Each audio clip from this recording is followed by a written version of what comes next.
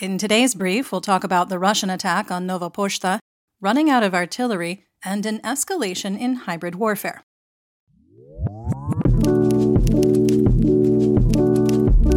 I'm Linnea, and today is Monday, October 23rd, 2023. You're listening to the Ukraine War Brief podcast, where we bring you up to speed on the war in Ukraine in about 20 minutes or less. Let's get started with the news from the front.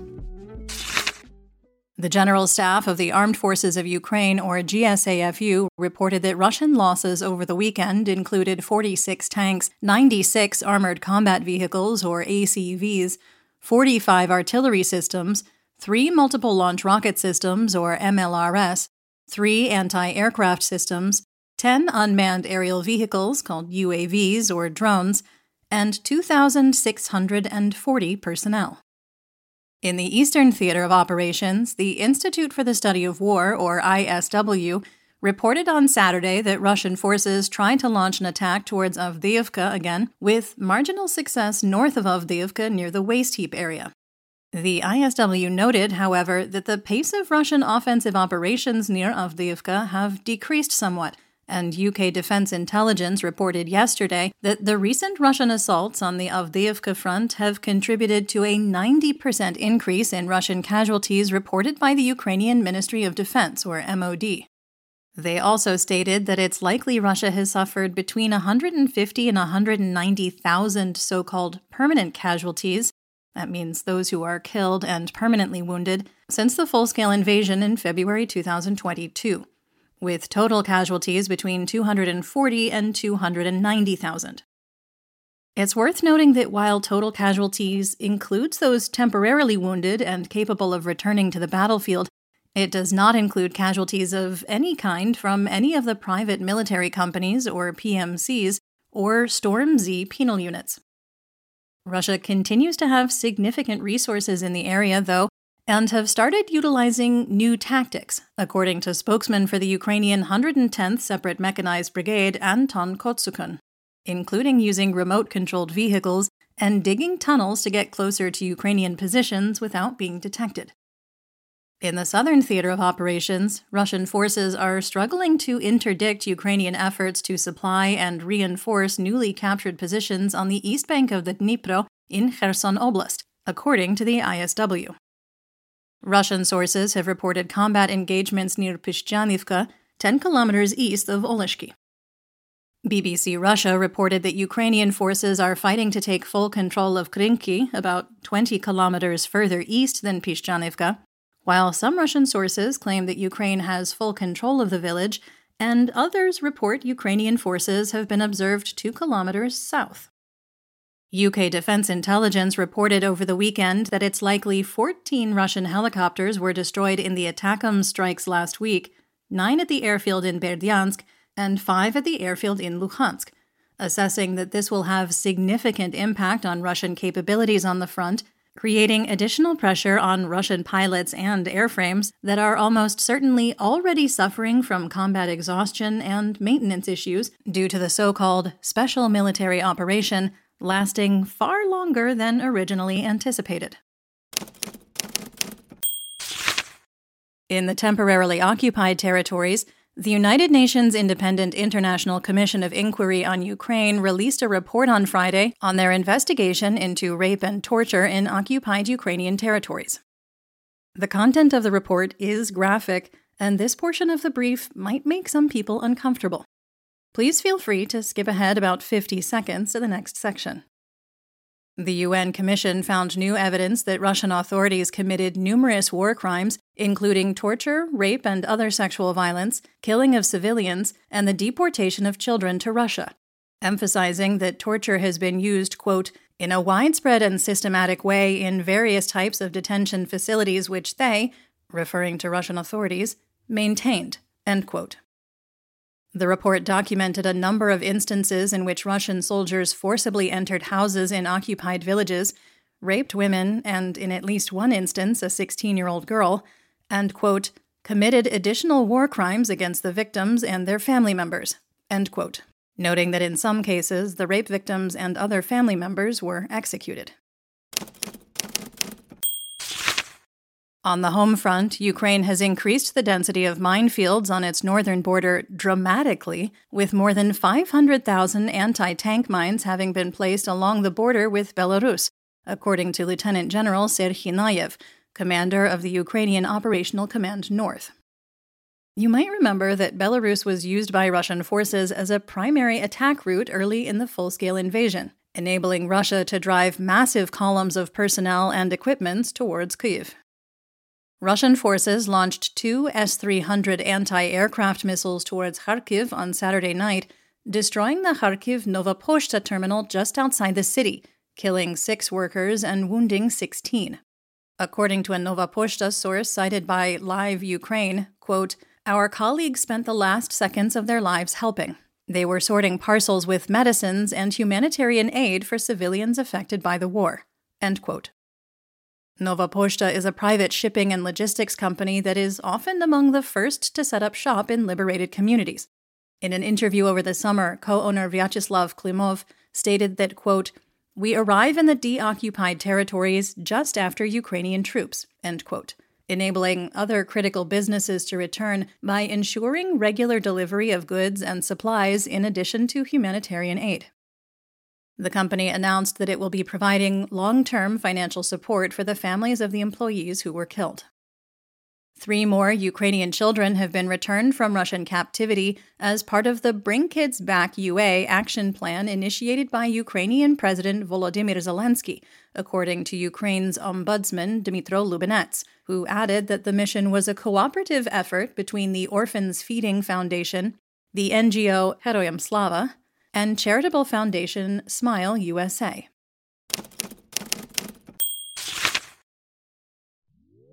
If you're enjoying the episode, please rate us and leave a review on whatever podcast platform you're listening on. If you have any questions, comments, or concerns, please feel free to reach out to us via email at social@borlingon.media. That's BORLINGON.media. Moving on to the Russian Federation, the Estonian Defense Intelligence Center believes Russia's stockpile of artillery ammunition is running low, with approximately 4 million shells left, and the pace of production is not keeping up with the rate of expenditure. Yes, 4 million is a very big number, but even assuming a conservative 10,000 rounds per day, Russia would run out completely in just over a year. And Russia has, for the most part, used way more than 10,000 rounds per day. At its peak in 2022, Russia was burning through 60,000 rounds per day. And just this past summer, we're firing up to 30,000 rounds per day.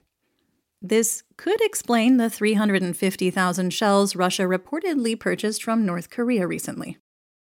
2 trains collided in the Moscow metro earlier this month, according to Radio Liberty, due in large part to staff shortages as a result of the pandemic and the Russian invasion.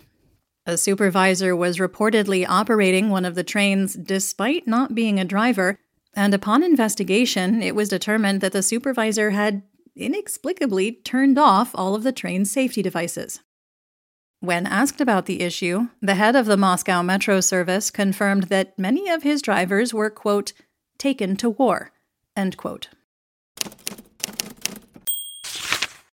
In news worldwide, Romania announced that it is deploying an anti-drone system on its border with Ukraine, following multiple incidents in which wreckage from Russian drones targeting Ukraine were found within Romanian territory. Last week, Ukraine and Romania signed a memorandum of understanding to expand cooperation between the countries, including a, quote, new approach, end quote, to preventing Russian attacks on Ukrainian infrastructure on the border with Romania, according to Romanian Prime Minister Marcel Ciolacu. A German state-owned company, SEFE GmbH, continues to ship Russian liquefied natural gas, or LNG, to India under a so-called legacy contract that was in place prior to Germany taking over the company last year. Given the unique circumstances, it's not subject to international sanctions, but it's still problematic for Germany, which has declared it wouldn't use gas products from Russia due to the full-scale invasion. SEFE could breach the contract and end ties to Russia completely, but that's pretty unlikely given that it could cost German taxpayers to the tune of 10 billion euros, That's about 10.6 billion US dollars. According to a Pentagon analysis presented to the United States Congress this past week, China's relationship with Russia and its support of the war in Ukraine is complicated. While China provides political and diplomatic support, as well as limited military aid, the report notes that, quote, China remains suspicious of Russia's intentions. The Chinese Communist Party still draws on Russia's past humiliation of China, such as the signing of unjust border treaties that ceded large swaths of Chinese territory to the Russian Far East as a source of nationalism, end quote. China isn't the only one sleeping with one eye open, as it were. The report states that structural inequities within Russia leave Moscow concerned that, quote, China may encroach on its interests, exploit Russian weakness, or relegate Russia as the inferior partner in their relationship, end quote.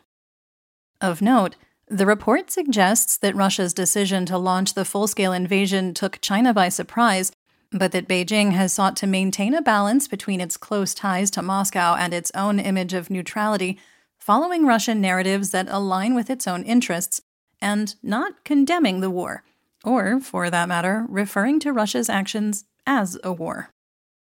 Speaking of terminology Russia considers objectionable, Kremlin spokesperson Dmitry Peskov stated that U.S. President Joe Biden's comparison of Russian president/dictator Vladimir Putin with Palestinian terrorist group Hamas was, quote, unacceptable, calling it, quote, hardly suitable for responsible state leaders, end quote. Gentle reminder that the European Parliament declared Russia to be a state sponsor of terrorism in 2022, so the comparison is not without merit. Roughly 1/3 of humanitarian aid donated to the Ukrainian military over the last year did not reach military units, according to a joint investigation by Ukraine's State Customs Service and the MOD. More than 9,000 deliveries of humanitarian aid to 200 military units were verified, but the investigation was unable to find evidence that 3,000 of those cases made it to their intended units. Customs officers have made almost 400 reports of illegal acts under the Criminal Code of Ukraine and 320 on violations of customs rules regarding humanitarian aid in an effort to identify and hold the perpetrators accountable. In a message sent to embassies in more than 90 countries, the U.S. stated, quote, Russia is pursuing operations to degrade public confidence in the integrity of elections, end quote, warning that Russian intelligence is increasing its efforts to destabilize democracies by amplifying doubts about the legitimacy of vote counting and elections and the reliability of democracy itself. This is a clear escalation of hybrid warfare tactics from Russia's advocacy, both covert and overt, for individual candidates in other countries whom it feels align with its agenda. Russia is still leaning into its existing intelligence techniques. The Russian Geographical Society is apparently trying to recruit spies in Norway, according to Russian investigative journalists who reported that an Oslo resident named Ivan claimed that Russian special services, under the guise of the Russian Geographical Society, had tried to recruit him via social media messengers to film military bases and energy infrastructure facilities in northern Norway, then travel to a geographical conference in Murmansk or Arkhangelsk, presumably to pass on that information. Let's talk military tech. Croatia has turned all of its Mi-8 helicopters over to Ukraine, according to U.S. Secretary of Defense Lloyd Austin last week, who also expressed appreciation for Croatia's forward deployment of forces to NATO battle groups in Poland, Lithuania, and Hungary, and donations of humanitarian aid. Germany sent another military aid package to Ukraine last week, including 3 Gepard self-propelled anti-aircraft guns, 20 RQ-35 Hydron and Vector reconnaissance drones, a Beaver bridge layer, 3 HX-81 tractors with semi-trailers, 13 Border Patrol vehicles, and 3,900 DM-125 155mm smoke artillery shells.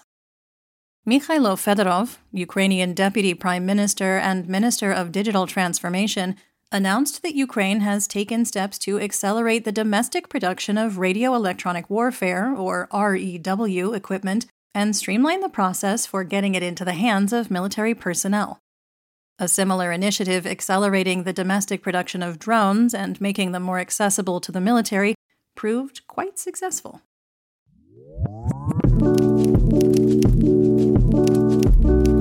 That's the brief for today. Remember to check your sources and don't fall for propaganda. Join us on YouTube and TikTok for more Ukraine content and live news reports, and if you haven't already, please consider subscribing to our work on Substack. We'll be back tomorrow with more updates. Until then, stay safe, everyone. Do pobачення.